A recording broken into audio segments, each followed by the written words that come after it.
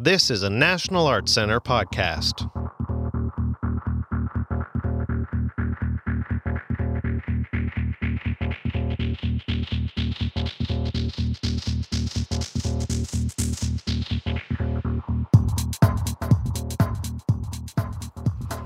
You're listening to NEC Dance with Kathy Levy, a podcast series featuring dance creators from Canada and abroad.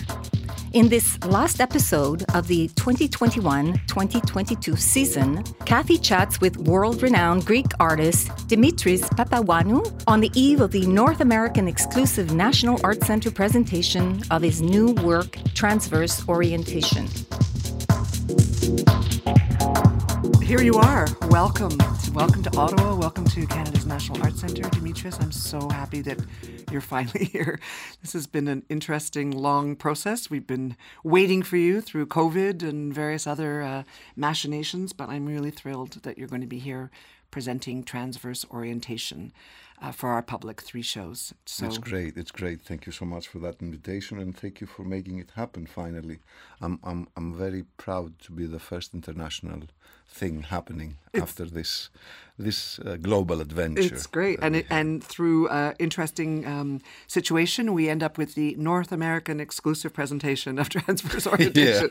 So that's kind of wonderful as well. Yeah. It took a lot of improvisation to organize and reschedule this tour at least 5 times, and now we're 1 year touring with this show. It's great. And you're going to continue for at least another 6 months. Okay, yes, great. Yes. So what's the pandemic been like for you? I mean, particularly, I'd hate to jump to the pandemic right away, but every country and every artist has had to deal with it differently. I know. It's embarrassing to say that it has been wonderful for me because of course, I didn't lose anybody that I loved, and nobody got sick from the people around me, and it has not been tragic financially for me. So that's why I could have a completely different take on that experience. You know, the pandemic, the first lockdown in Athens happened exactly 2 months in the rehearsals of Transverse Orientation. And this is about the time, I usually take like 4 months to complete a show, and this is about the time where I do have to accept that the material I have is probably the best I'm going to get, and I do have to do a show with that material. And this is the worst period in rehearsals. This is where I really hate myself, and I see the limitations of the stuff, and you know, I always dream much bigger than what I can do. So when we had to stop, it was like I didn't have to go to school. And then springtime was happening in Athens, and I haven't been seeing my balcony blooming for like 5 years that I've been you've been on the road, right? Yes. And I started painting again. I started, I experienced what most people have experienced, like not having to be myself, not having to be chasing my work and myself. And it was really, really an incredible, rejuvenating time for me. And I have been delaying for 50 years to learn how to drive, and I did that in the pandemic. Oh my gosh. And this is growing up for me, finally. Wow, something on the positive list. Well, I do want to get back to Transverse Orientation in a few minutes, but you mentioned painting, and I read that you became a student at the age of 17 of a Greek painter, an iconic Greek painter, whose name Yannis Tsaroukis. Tsaroukis, yes, is a huge icon of contemporary Greece. There was a generation of artists that redefined the Greek identity, and I was proud to be one of them, to be accepted as a teacher. And I say a teacher, but I was allowed to be around him. That was the teaching, and okay. I was allowed to be around his studio and his very humble house, and he taught me things about life and being able to see that are still holding up to this day. He built the foundations of my sensitivity, and I'm really grateful that I had this completely different kind of contemporary artist attitude. Nothing to do with careers, nothing to do with curators, nothing to do with just humble things in poetry. But did you, as a child, think that you would be an artist? Was dance a yes, calling yes, or yes. visual art a calling? No, yes. I had been painting since I was an infant, and I was also sculpting with plaster, and my teachers were paying attention to this talent, and I have been encouraged a lot. But my father didn't want me to be an artist. He didn't want me to. I had to run away from home to do that. But nevertheless, it was my calling. I didn't know that I would turn to the theater. For that, I had no idea. Even though I have childhood memories of performing on my own, but painting was my initial talent. So when did the theater call you? Well, I met a woman, Mary Tsuti, when I was 18 and a half, 19.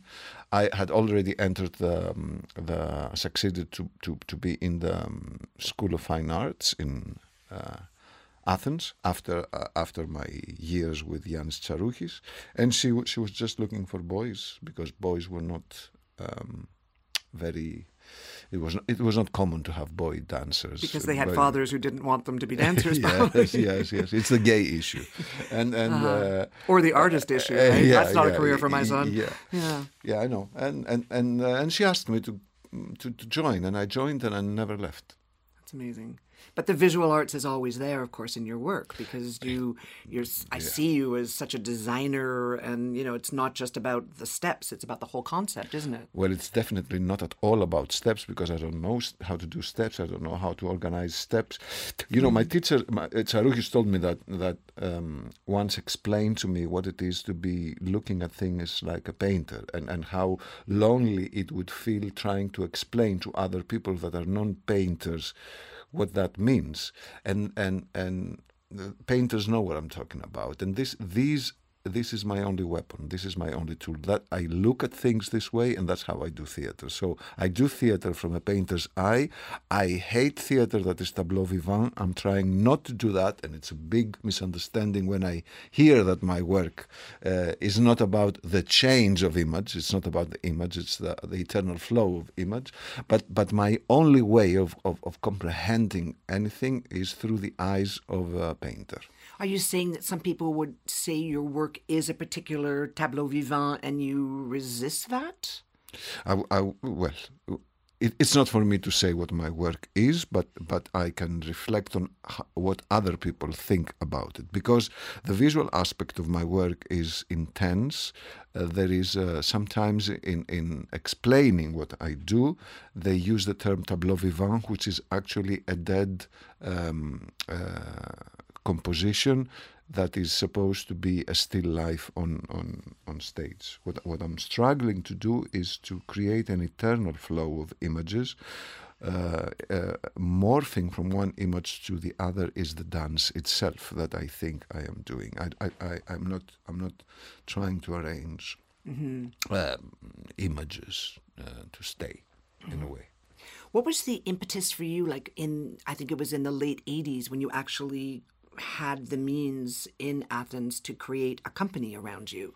Yeah, well, I never had the means to create a company. I had a company, and then this company got successful, and then I was given all the means possible. I mean, gradually building up to the opening ceremony of 2004 Olympic Games, and after that especially, I was almost the only one that was given so many resources to do stuff. Do you remember that moment when somebody rang you or sent you a note saying, and what was that like? I mean, well, I was on my bicycle, and they told me that the Olympic Committee wanted to see me, and then I went there. And I was very blasé about it because I didn't think that they meant it. Because usually, they are looking for artists to do what they want to do. But then I realized it was the opposite. They had no idea what they wanted to do, and they wanted me to present. And I arranged that I would have a contract only upon a very specific idea that would pass. So I worked on that idea, and I presented it, and I still didn't think that they mean it. But then they told me, we want your idea. And then I thought they would not commit to it, but they did commit to it. And then I had to decide.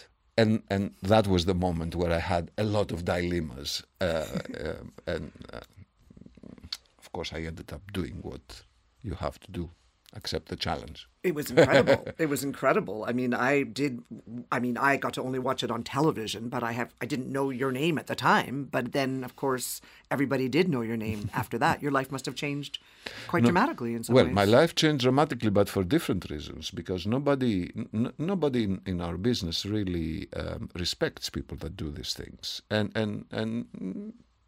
I don't know if it's correct or not, but I don't think anybody knew my name after that.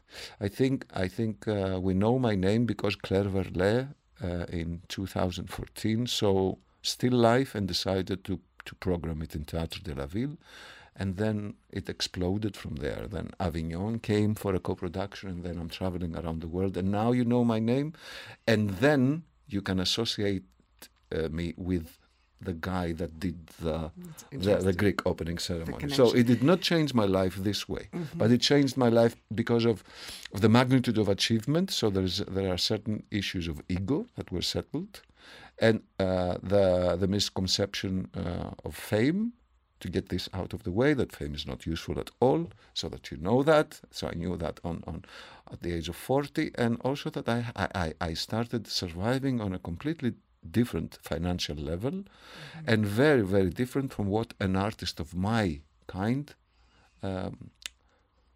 was perceived to survive on till that day. So these things were very important for the evolution of an artist, but not in terms of career and people admiring my work, right, not at all. But it is interesting because we've known other artists, other colleagues of yours and mine that have gone on to have some of these opportunities, and their names are rarely mentioned in these events because they aren't fortuitous to whatever, the Olympics or the Expo committees, right? But I do think now there is more of a bridge between artists who are doing their artistic expression and those bigger productions that are searching out those kind of unique voices. Maybe there's a fatigue with the same old and a desire to have original identity. Well, I think there's a good reason to distinguish the art market from the big shows market, and it's a pity that I do have to use the word market for both territories. But you know, I think there's a good reason because. Now, what you're going to see here, you can judge me completely from. You can hold me responsible for even attempting to talk about these things, or selecting these people, selecting the style, everything. If you see the Olympic ceremonies, you will have to judge me on how good an artist I am when I am doing a national propaganda. It's a completely different work. You have a huge amount of freedom in expressing your opinion about the circumstance and about the culture that you are called to serve, but you cannot be critical, you cannot be ridiculous, you cannot be destructive. You have to be positive. So it's a completely different work. It takes an artist to do it, but it's not art. It's propaganda. It's completely different. It's like working for an advertising company, only the advertising product is the culture of a country. Interesting. So let's go back to Claire Verlet, and she brings, it's interesting to be reminded that work was Still Life, when we've just been talking about Tableau Vivant and the sort of idea of Still Life. Yes. And that was the first work that toured. I'm just curious, you presented that work in Greece at National Theatre there, I believe, before it went on to tour extensively? Not at the National Theatre. I presented it in the Onassis Centre. Okay. And then that's where Claire Verlet saw it like 1 month before the premiere, and she booked it. And around Claire Verlet's choice, there was a small tour arranged, and this was the first collaboration that I had with Julian Momert, my manager and my tour manager. And he worked around this Théâtre de la Ville invitation, and he created a small tour. But then when the premiere in Paris happened, the tour exploded, and also we were assigned for the first international co-production by the Festival d'Avignon and Théâtre de la Ville. And I did The Great Tamer, which enjoyed an even bigger tour, and then I did the first, the Zeit Z, the first non-Pina Bausch work in the Pina Bausch company, Right. and then I did transverse orientation and ink, and here we are with transverse orientation. Here we are. And is there a difference in the way the work is received in your home Yes. than can you talk about that a bit? Yes. Well, it's complicated. It has to do with family issues. You know, the Mediterraneans, we have a lot of family issues. I was lucky enough to be very, very, very well received in my home country, and this creates a double tension. I am their own child. They're very proud of me, but also I lasted a bit too long. I've lasted for many years, and I have pioneered the scene for many years, and this brings a lot of, second thoughts and a certain kind of exhaustion, and I'm kind of taken for granted. But when I started traveling, the experience was breathtaking because there were no preconceptions about the work. There were no expectations. There was only the surprise of discovery, and also that I contacted audiences that could react to humor in the sacred moment more freely, which has always been my attempt to spice up with humor and ridiculous moments. And tragedy, a dreamlike atmosphere that I like to attempt to create, and also breaking the moments of sacredness that I am trying to create. As a Greek, this is part of my heritage, and so I found a completely different. Approach, and it's not homogenized. It's different in continents and in countries. I much prefer the response I had in the international audiences because they were expecting nothing from me, and it's very nice to be directly art-oriented relationship. It's so liberating. It's really liberating. So yes, there are still differences. Right now that my Athenian audiences are very proud that I'm traveling the whole world, and they're now just a part of international audiences. Still, the reception is different. Enthusiastic, nevertheless. Mm-hmm. But it's like your parents, in a way, they acknowledge you, but they're never surprised by you. They want you to go off and be great, but they also want you to come home. Yes. And also they're not so enthusiastic about it. That's interesting. It's very interesting. You mentioned that you created this work for Tanzila Wuppertal Pina Bausch. Our audiences have a very strong connection with this company. In this theater, I hear. In the big theater, yes. Yes. We brought them in 2004, shortly after I started here, and they hadn't been in Canada in 20 years, and we've just had this love affair with the company for a number of years, but so far have brought Pina's work, of course. Yeah. So I know, that company has a lot of impact, very profound, and you go in really as one of the first two artists. It's interesting because we mentioned at the beginning of our conversation that you're the first international company we've had here since the pandemic, and the second one that we're having a few weeks later is Alain Lucien Oyen. And the two of you, yes, in the same order, in the order of appearance. Exactly. Yes. And I went to Wuppertal to see the work, and I was just blown away. Incredible production, but that you're going into yet another family, another expectation. With the incredible Pina Bausch and this influence in the shadow of a divinity, and also part of a company that never, the curator, the artistic director invited me, but the company didn't know me and did not, they had never chosen to work with me. I was just imposed on them, which was a heartbreaking situation for me because I had never ever worked with people that didn't choose to work with me. So we had to go through a very difficult situation. Some of them gave me their trust. Some of them, they just showered me with disbelief. They were very disciplined. They were amazing to collaborate with, but it was very difficult until they realized that my only ambition is to create anything interesting, and that this has nothing to do with my career. On the contrary, it was like a trap being there.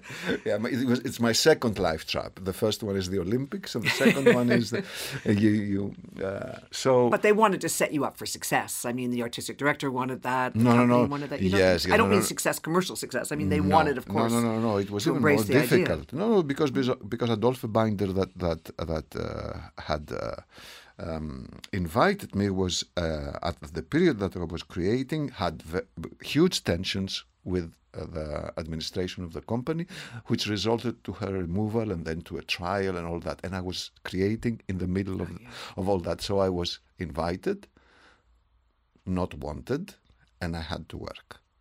It was very difficult. It ended up to something that is a non-finito work for me, that I love very much, and I adore the collaborators I had, and I fell in love with the company. I had never seen my work so fearlessly performed on stage. Very true. Plus, I have Brianna O'Mara now, and I brought her to you, and she's an amazing actress, amazing dancer. She had been 6 years in the company, and she decided to join me for this creation. So this is also the best outcome of this collaboration. I could have this woman for my work.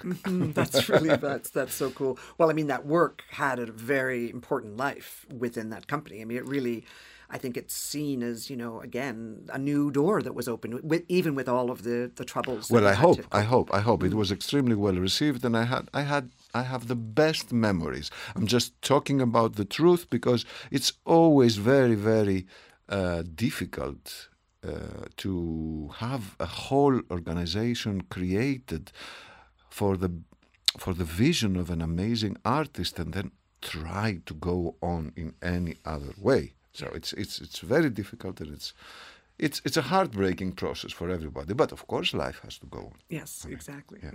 It does make us think about that, though, because of course she didn't plan her departure. She didn't plan for her heritage, so that those decisions were left to the people who continued after her and who've been influenced by her. Yeah, absolutely. But I'm very happy that now they're opening up the archive, because that's what they should do. Yes. So slowly we will have on the internet all the work of Pina Bausch. Yes, exactly. There were times when you couldn't see anything of hers. But just as a side note, we're thrilled. We just announced that we're going to bring Palermo next February, which I think is a masterpiece. I saw it 2 months ago. I saw it with the new cast. I saw it 2 months ago. Yeah, so we're very excited about that.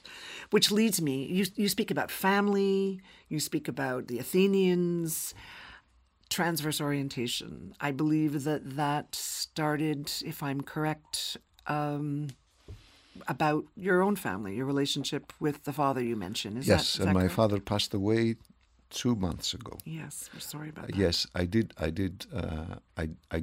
do it because I saw a very strong man becoming weak, and this strong man was my father, and it's the succession issue. That it's your turn now. That now I'm the oldest male in the family. Suddenly, I have always been a responsible one, but now, not having even the point of reference. So this was, of course, the show is not about that, but there were emotions inside me as I was conceiving the notion of the bull, and the notion of this archetypical male, unhinged male instinct symbol, which is the bull, and then the Minotaur, and then the killing of the Minotaur, the killing of the old from the new, the old civilization, the old monster that has to die for the new man to survive and the new society to survive. All these issues were inside me as I was playing with the material. Of course, there are numerous other issues that are at play. It's always very difficult to discuss about what a work is about, but since we're in a podcast and we cannot show images, we have to talk about it. Yes, that was in my heart when I started. Did he ever come to see your work over the years? Yes, always. He missed only this one. Okay. Yeah. He was sick and then he died. But he's with you, obviously. Yes. He has been a very important, the most important man of my life, and I have created works for him. And my most favorite work, The Primal Matter, is dedicated to him. Yeah. That was an amazing. You performed in that work, is that correct? Yes. It was exactly the point that the terrible financial crisis had hit Athens, Greece, and it was at the point where I told you I had been blessed to have all the resources that I wanted in the Athenian artistic society, and then the crisis struck, and I thought my only response, because I want my work to be political sideways. I never want to comment. I never want to have opinions. I never want to impose emotional opinions about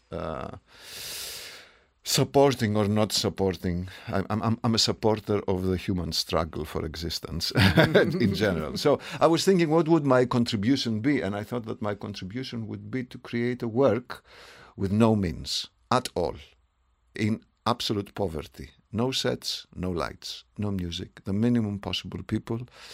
And these were two, and myself. So with I tried to create poetry with nothing. And I thought that would be the only message that I could give as an artistic gesture from someone that has been blessed with all the resources. And this was Primal Matter, so I stepped on stage 10 years after I hadn't been on stage, and with one partner we did this duet.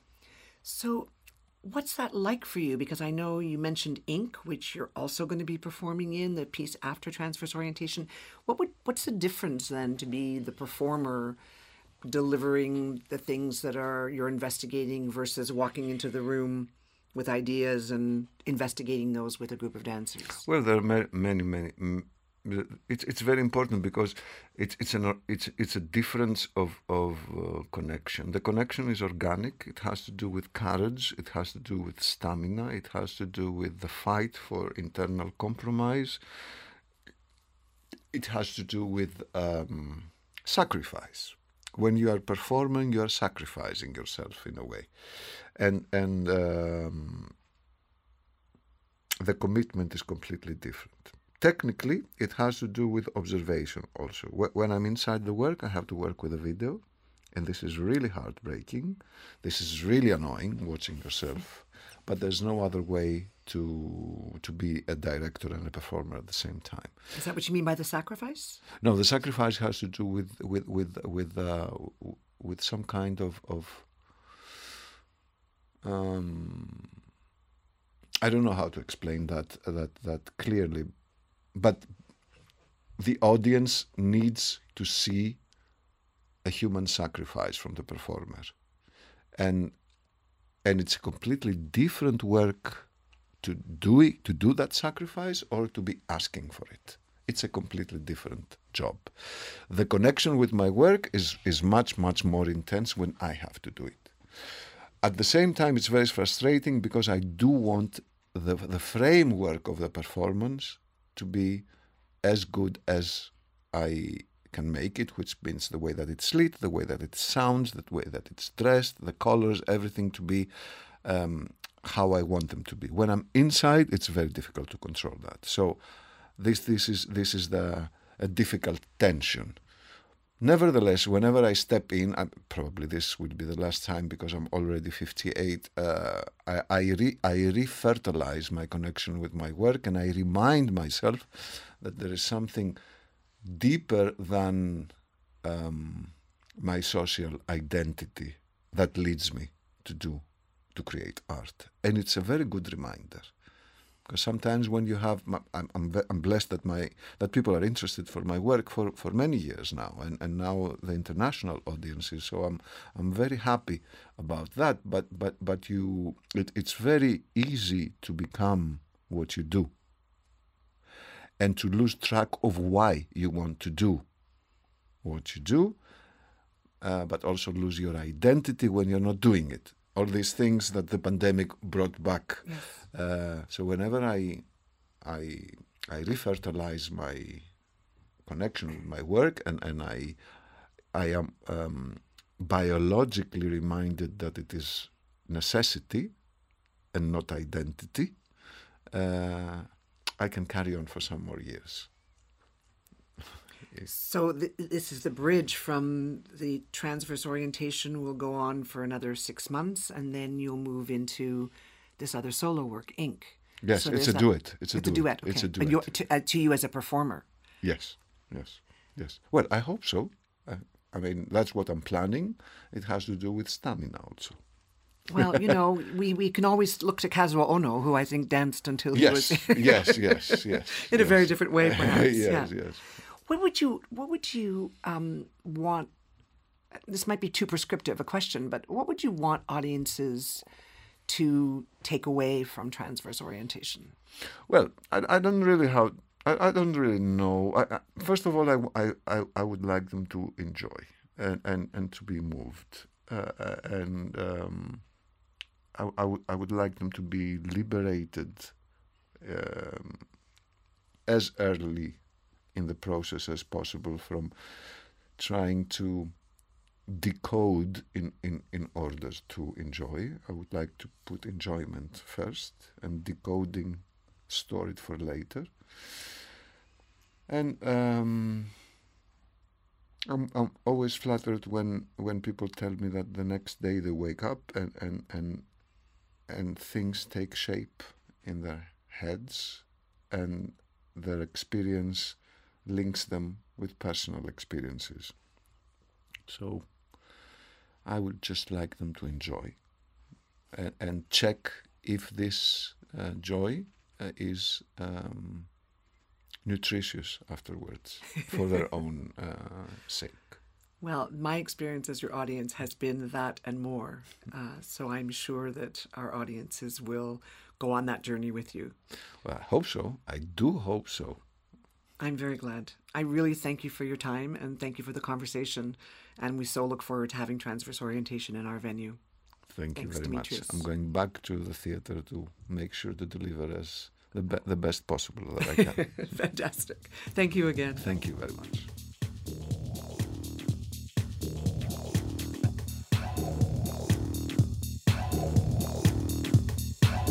That's all for this episode of NEC Dance with Kathy Levy.